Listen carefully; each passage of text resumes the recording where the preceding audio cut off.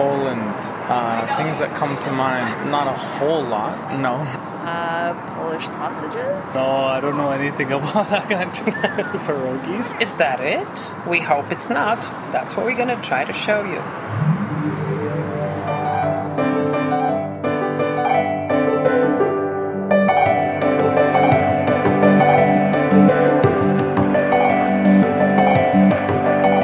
Welcome to Polcast, Pol and all that jazz. Hello, I'm Małgorzata Bonikowska. And I'm Tomek Kniat. Welcome to the 29th episode of Polcast. In this episode we will tell you what it's like to live with a Pole, a foreigner's take on Poles. Part 1 of our new series. the Polish alphabet. What are all these weird-looking letters?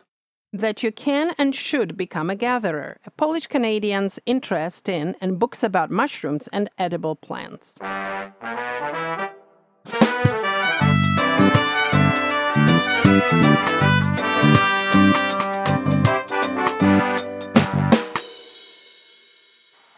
Smacznego. We're here talking today about ćwikła, a beet garnish, and our love for eating Polish. My name is Peter. And my name is Laura. And we wrote 2 heritage Polish cookbooks called Classic Polish Recipes and Classic Polish Desserts, where all the recipes have been handed down from previous generations.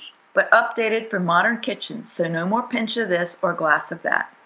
Did you know that beets are the newest superfood? They contain plenty of minerals and nutrients to make us healthier and to help stave off nasty diseases. And as a big bonus, they also taste great. Beets have always been a mainstay of Polish cuisine. And yeah, we've met plenty of folks who turn up their noses at the thought of eating beets, but many also admitted that they've never tried a fresh roasted beet or only tried a sample of pickled beets out of the can. Not so yum. When serving a feast with ham, kielbasa, maybe some roast pork, we usually make a classic, truly unique Polish garnish that amazes everyone who tastes it. It takes just a minute to prepare and adds this gorgeous red splash of color next to anything on your plate that you'd like to enhance with a little extra kick. You can roast fresh beets for this recipe, or just grab 2 cans of red beets, drained and coarsely chopped, but be sure they're not the pickled kind. 5 ounces of prepared horseradish and a teaspoon of sugar. So hey, this is really easy. 5 parts beets, 1 part horseradish, and a bit of sugar. Mix all the ingredients well, put them in a tightly sealed jar, and refrigerate overnight. Now I like a bigger kick, so when Laura's not looking, I'll add some more horseradish on the second day. When you're ready to eat, spoon out a dollop on your plate next to the ham or kielbasa. It's a big Polish party in your mouth. This ćwikła is out of our Classic Recipes book. For more information about our heritage books, please check out our website, www.polishclassiccooking.com. And you know they make great Christmas gifts. Smacznego!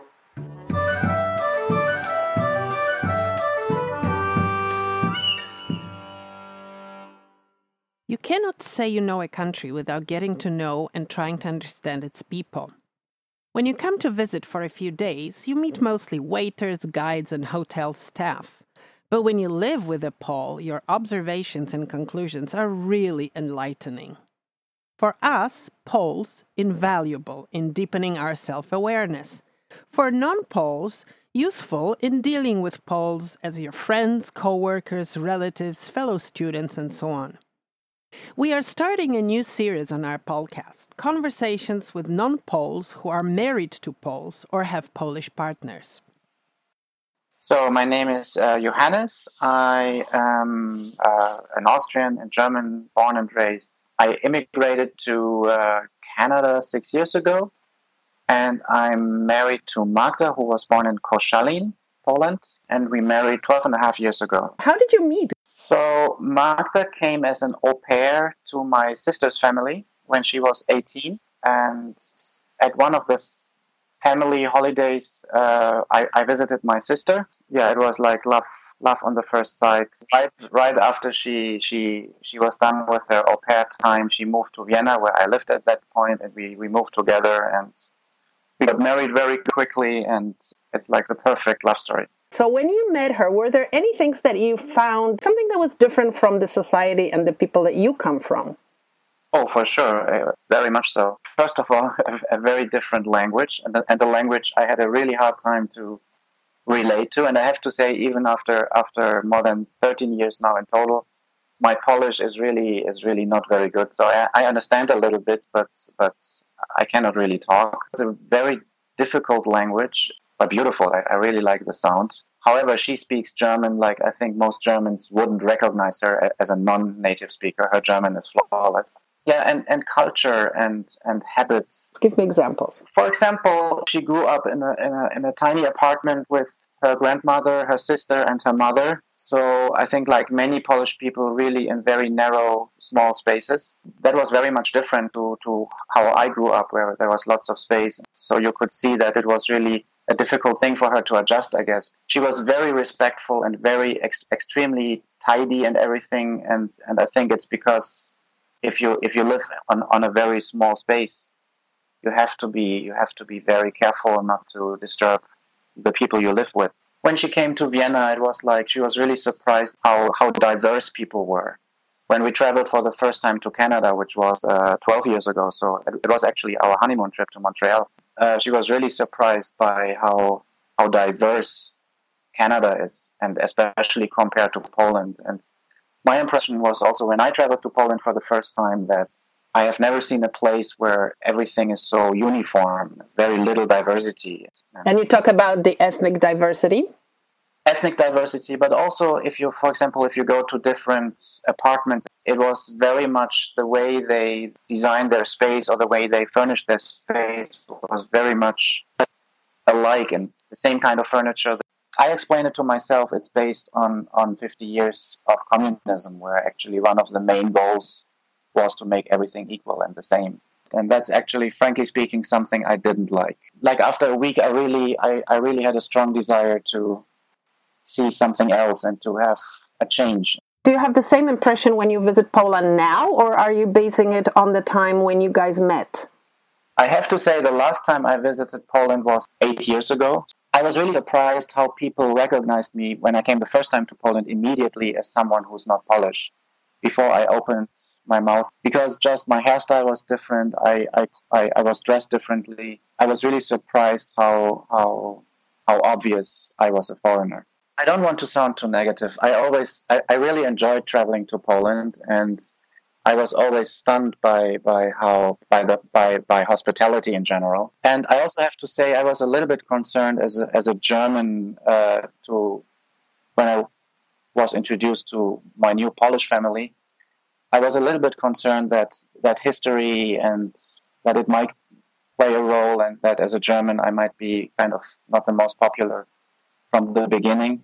And I was really surprised that really doesn't matter anymore. And I was really positively surprised that there were no bad feelings because of Polish and German history. And I wouldn't be surprised if there would be some ressentiments from the Polish side, you know.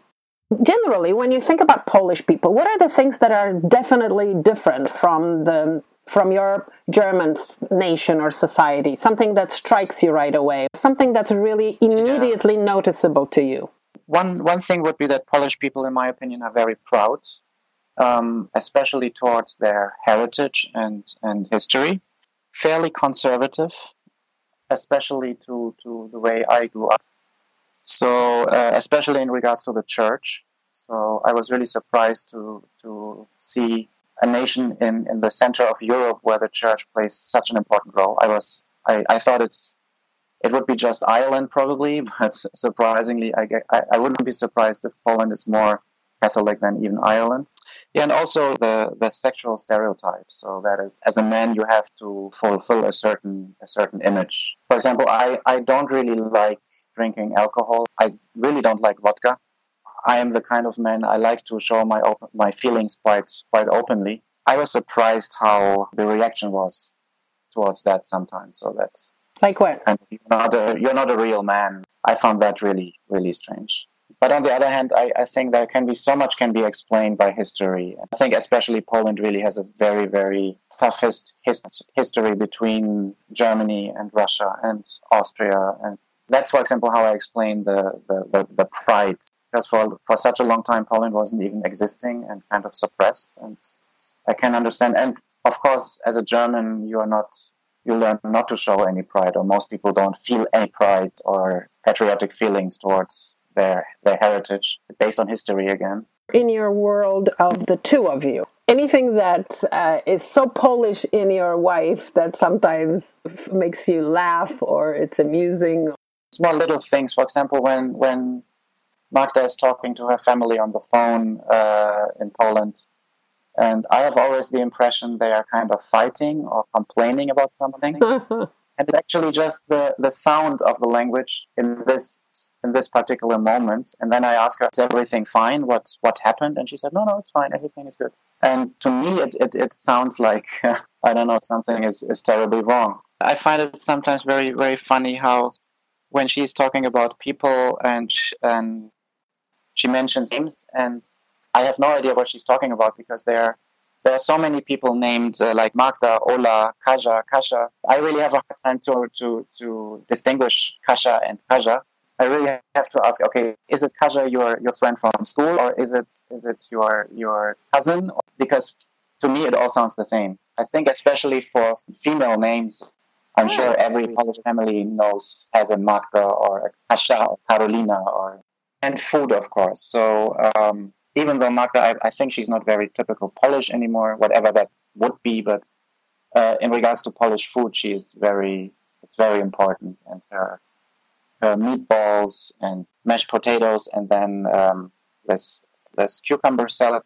Miseria. Her name. Miseria. Yeah. And I really see how that immediately connects her to her childhood and how important that is. Do you agree? You can share your opinions and comments on our website, mypolcast.com. Under Stories, you will find a page devoted to the series called Non-Poles About Poles. Leave your comments there. We will be quoting them on Polcast from time to time.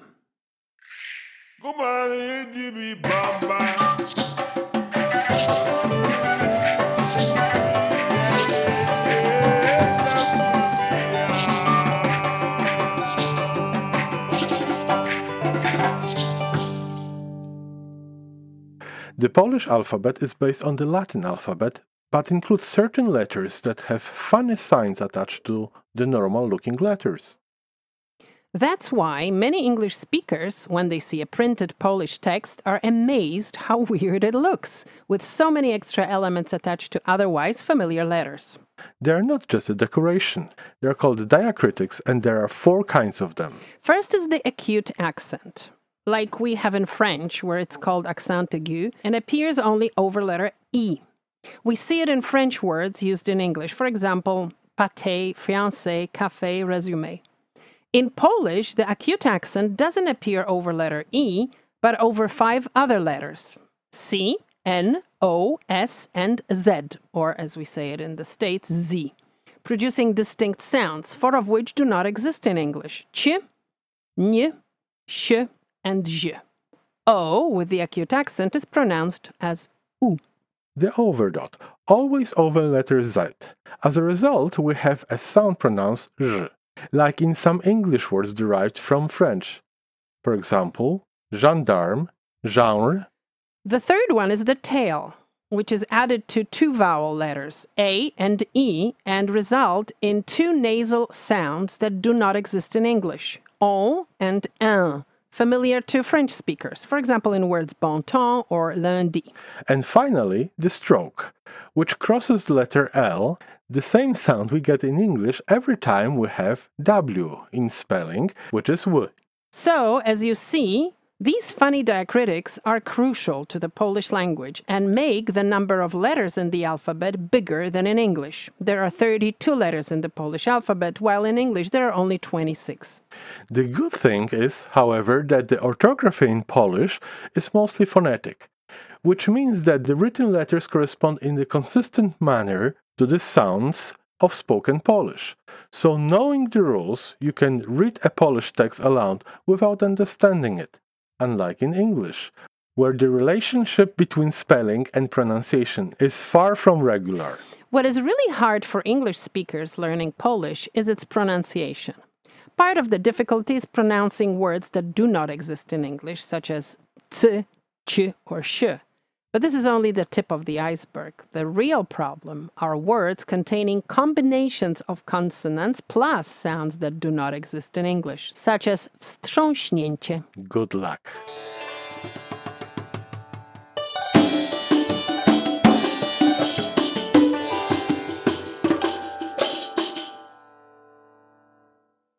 Most of us nowadays are really interested in making our life healthier. We try to modify our lifestyle by incorporating physical activity, and we watch what we eat. A lot of the changes that we feel we need to make are quite expensive. Organic foods, fitness clubs, spas, etc. all come with a sizable bill. But it turns out that we can get the best of the best for free. And what's more, it's all around us. On our podcast, you have already met Anna Sienicka, that amazing Canadian of Polish origin who cycled across Canada in 2015. A homeopath running a very successful holistic care center in Toronto, Anna treated this trip as an opportunity to test, photograph, and describe dozens of edible plants, which she ate while cycling from the Pacific to the Atlantic. The result of her many years of interest in this issue and her experience during that unforgettable trip is her recently published book, Wild and Edible Plants of Canada. What you will hear in our interview with her can change your life. Anya, when you were cycling across Canada, one of the amazing things that you brought back from that trip, apart, of course, from many impressions, was incredible knowledge about the diversity of plants that grow in Canada, and especially plants that can be eaten. This seems to be your big thing now because you've just published a book. Many people just underestimate the power of plants. Wild plants are literally superfoods. We look at them as weeds, but they carry so much nutrients. We grow vegetables these days in a soil that is completely spoiled. It doesn't have much minerals or nutrients. We don't deliver any kind of building blocks to our body. There is a study done, one carrot in 1950s had more vitamin A and nutrients than 10 carrots found in 2015. Wild plants, they grow in uncultivated soil. The leaves fall on the ground. There's ashes. The soil ultra rich in nutrients. They say one wild raspberry has more vitamins than an entire pint of raspberries bought in a store. In those books, I teach people about sustainability. Those plants grow around. They're free. They're easy to identify, and they're literally more nutritious than the foods that you can actually buy in your regular grocery store. We have lamb's quarters, which is wild spinach, a very high source of protein. We have purslane, which is super high in omega-3s. We have dandelion, which is a great source of vitamin A, B, K, B complex, iron. Stinging nettle is growing all over High Park. It's like a weed. Garlic mustard, super source of vitamin K and A. Yes, we have a lot of weeds that are literally supplements. You know, you could use them as supplements in your salads, in your shakes, in your smoothies, in your teas. So I understand that the book, which is called Wild Edible Plants of Canada, as seen on my cycling trip across my country, provides us with exact pictures so that we know what to pick. Yes, it has very good pictures. It has a description of the plant. It has a little anecdote where I found it and how I found it, because I was incorporating those foods in my diet. So the book covers over 55 plants that I was eating during my cycling trip. A lot of them are berries, a lot of them are green foods, and some roots as well. There's also medicinal aspect, what kind of vitamins are found in each plant, what medicinal uses it has. Maybe it's good for headaches, maybe it's good for abdominal cramps. So that's also added to the book, and how to prepare it so people don't feel lost. Whether you make a sauce, whether you make a spice, whether you add it to your lasagna or put it on top of pizza, whether you can add that to your smoothie, it's all there. The book that I am working on right now is on wild and edible mushrooms. People have been asking me for years to take them on forays, take them foraging.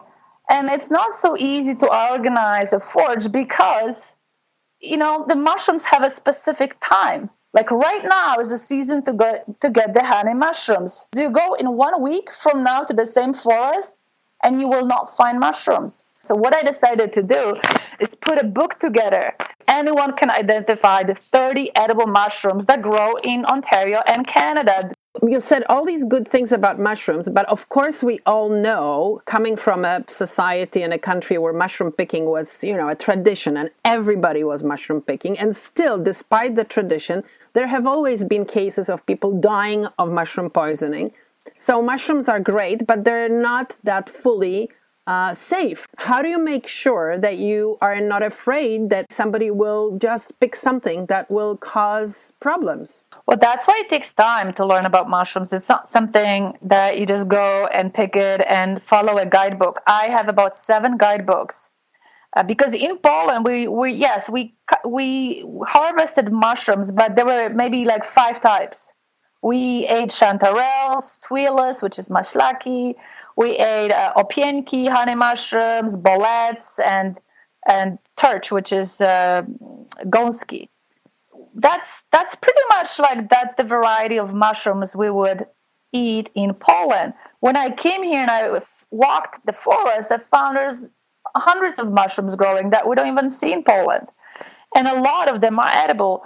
So when I got the edible guidebooks, it's only 1 picture per mushroom. So it takes time, to actually identify, is this really the mushroom? Is this the one that is safe for me? So I got 7 guidebooks. Now, I look at different books and different angles, different types. Some of the mushroom books, they have it when the mushroom is a baby. Some of the mushroom books have a picture when the mushroom is already overgrown and it's an old one, or the lighting is bad. So by seeing the same mushroom in various guidebooks, you see the consistency, and you also see the mushroom with your own eyes. You test it, you cut it. That's how they say, is the stem blue? Is the stem this and that? So once you get confident, you get to try a mushroom, and you have to be confident. You have to trust that this is the right one, because it's easy to make a mistake. The good thing is most mushrooms, they are not necessarily going to make you die. There's only a few mushrooms that are highly poisonous. And when I mean poisonous, meaning they're going to give you vomit and diarrhea and you're going to get sick for a few days. You're not going to necessarily die from them. There are only few mushrooms that are deadly. And these are the ones that sometimes it's best to familiarize yourself which ones are the deadly ones, because there may be 5 or 10 of them, right? Where most of the mushrooms are edible and some of them are mildly toxic. So then all of a sudden the ratio changes. Which ones are edible? And that's why I'm not a big fan of picking white mushrooms, because the white mushrooms are the most tricky to identify and the hardest, actually, because they're so similar. The smell is similar. And the deadly cup is, the deadly angel is the one that is going to, it's a deadly angel. It's going to make you die if you eat it. So you have to be cautious, and it takes time. It takes years to develop this sense of okay, I know this is the honey mushroom. I'm 100%. I've seen this mushroom in a baby form. I've seen it when it's, grown, and I see it when it's an adult and when it's decaying. I know this mushroom in every single form, and I can smell it, I can taste it, I know exactly, I'll never make a mistake. I'm including a lot more pictures, so there'll be 3 or 4 pictures per mushroom. There's going to be a good description. There's also going to be a season, when is the best season, and what forest it grows to. It's going to say, how you can prepare it. Because mushrooms grow all year round, right? From basically early spring till late November. And there are a lot of mushrooms that grow in winter, like birch polypore, chaga, turkey tail. These are medicinal mushrooms that can be also harvested in wintertime. So they grow all year round. And it's good to know that, okay, spring, these are the mushrooms I'm looking for. This is the best time to collect these types of mushrooms. And then summer, okay, these are the ones that, are found in summer. These are the ones found in fall, early fall, late fall. And come with me on forays or become my apprentice. So when I'm taking apprenticeship, I'm taking people who will be willing to go with me on many forays, watch me, and I will go through their basket with their mushrooms and see what they picked, and help them identify the mushrooms and at least learn one mushroom or two mushroom types a year. And then if you keep doing that on a yearly basis, in a few years, a good chunk of mushrooms that you feel confident and comfortable going and picking yourself without any assistance. And I think that's a great skill. So to summarize, we really are not using at all what's around us, what's free and what's good. We just don't know, and we just don't care. We should start, right? Because that can change our way of eating. Well, exactly, and thank you for saying that. We have abundance of food growing around us. Just like we look at plants, 90% of plants are edible. And it's really good to eat plants that are in season, that are local, that are organic, growing on good soil. Same as with mushrooms. Mushrooms are a great source of protein. A lot of them are high in vitamin B. They also carry a lot of medicinal aspects for cancer or for boosting your immunity, even as painkillers. So we have access to it, and yeah, it is free food. It is way better for you that you could get it in a regular store. It's seasonal, it's local, and it's very nutritious, so it doesn't get better than this. To learn more about Anna's book, her plant walks, and more about her work, please visit our website at mypolcast.com.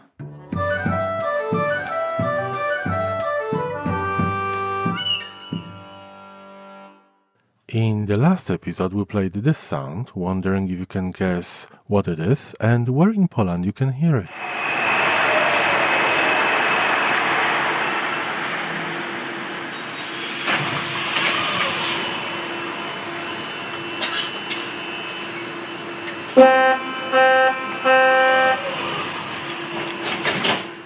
What you've just heard is the sound of the Warsaw subway, called Metro, one of the longest-run construction projects in Warsaw. Metro officially opened in April of 1995, but the first plans to build an underground rail system in Warsaw date as far back as 1918, when the idea was first floated after Warsaw regained its status as Poland's capital. The preliminary boring work was initiated in 1925, with the construction expected to start in the late 1920s. But the Great Depression buried those plans as Poland and the world were gripped by the economic crisis. In 1934, with the election of the new mayor of Warsaw, Stefan Starzyński, work was to resume by the late 1930s, with the first of the two lines scheduled to launch in the mid-1940s. The work finally started in 1938, but World War II brought an end to this ambitious undertaking. The short tunnels made in 1938 today serve as a wine cellar. In the 1950s, during the Cold War, Soviet strategic plans required that a secure transport link across the Vistula River be built. One of the ways to achieve this was to create a deep metro system in Warsaw, up to 150 feet or 46 meters beneath the ground. The construction started almost simultaneously at 17 different points on both sides of the river. By 1953, only 771 meters, which is about 843 yards, of the tunnels had been built. After the death of Joseph Stalin, all work was halted, allegedly due to technical difficulties. Finally, in 1994, the program was approved by the government and the first tunnels were built. The first line, with 11 stops, didn't open until 1995. As of today, there are two lines with 28 stops, with work progressing on 27 more. One thing is certain. It took forever, but the Warsaw subway, its metro, is beautiful, very modern, and makes moving around the city so much easier. After presenting 29 interesting sounds from Poland, we will have a small audio surprise in our next episode. You've been listening to the 29th episode of Polcast.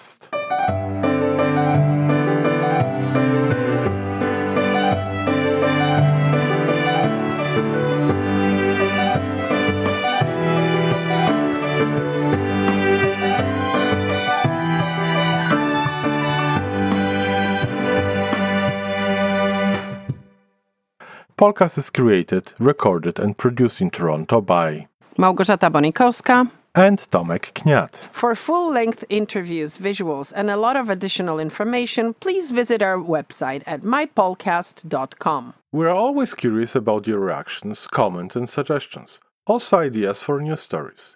Please share them on our website, mypolcast.com.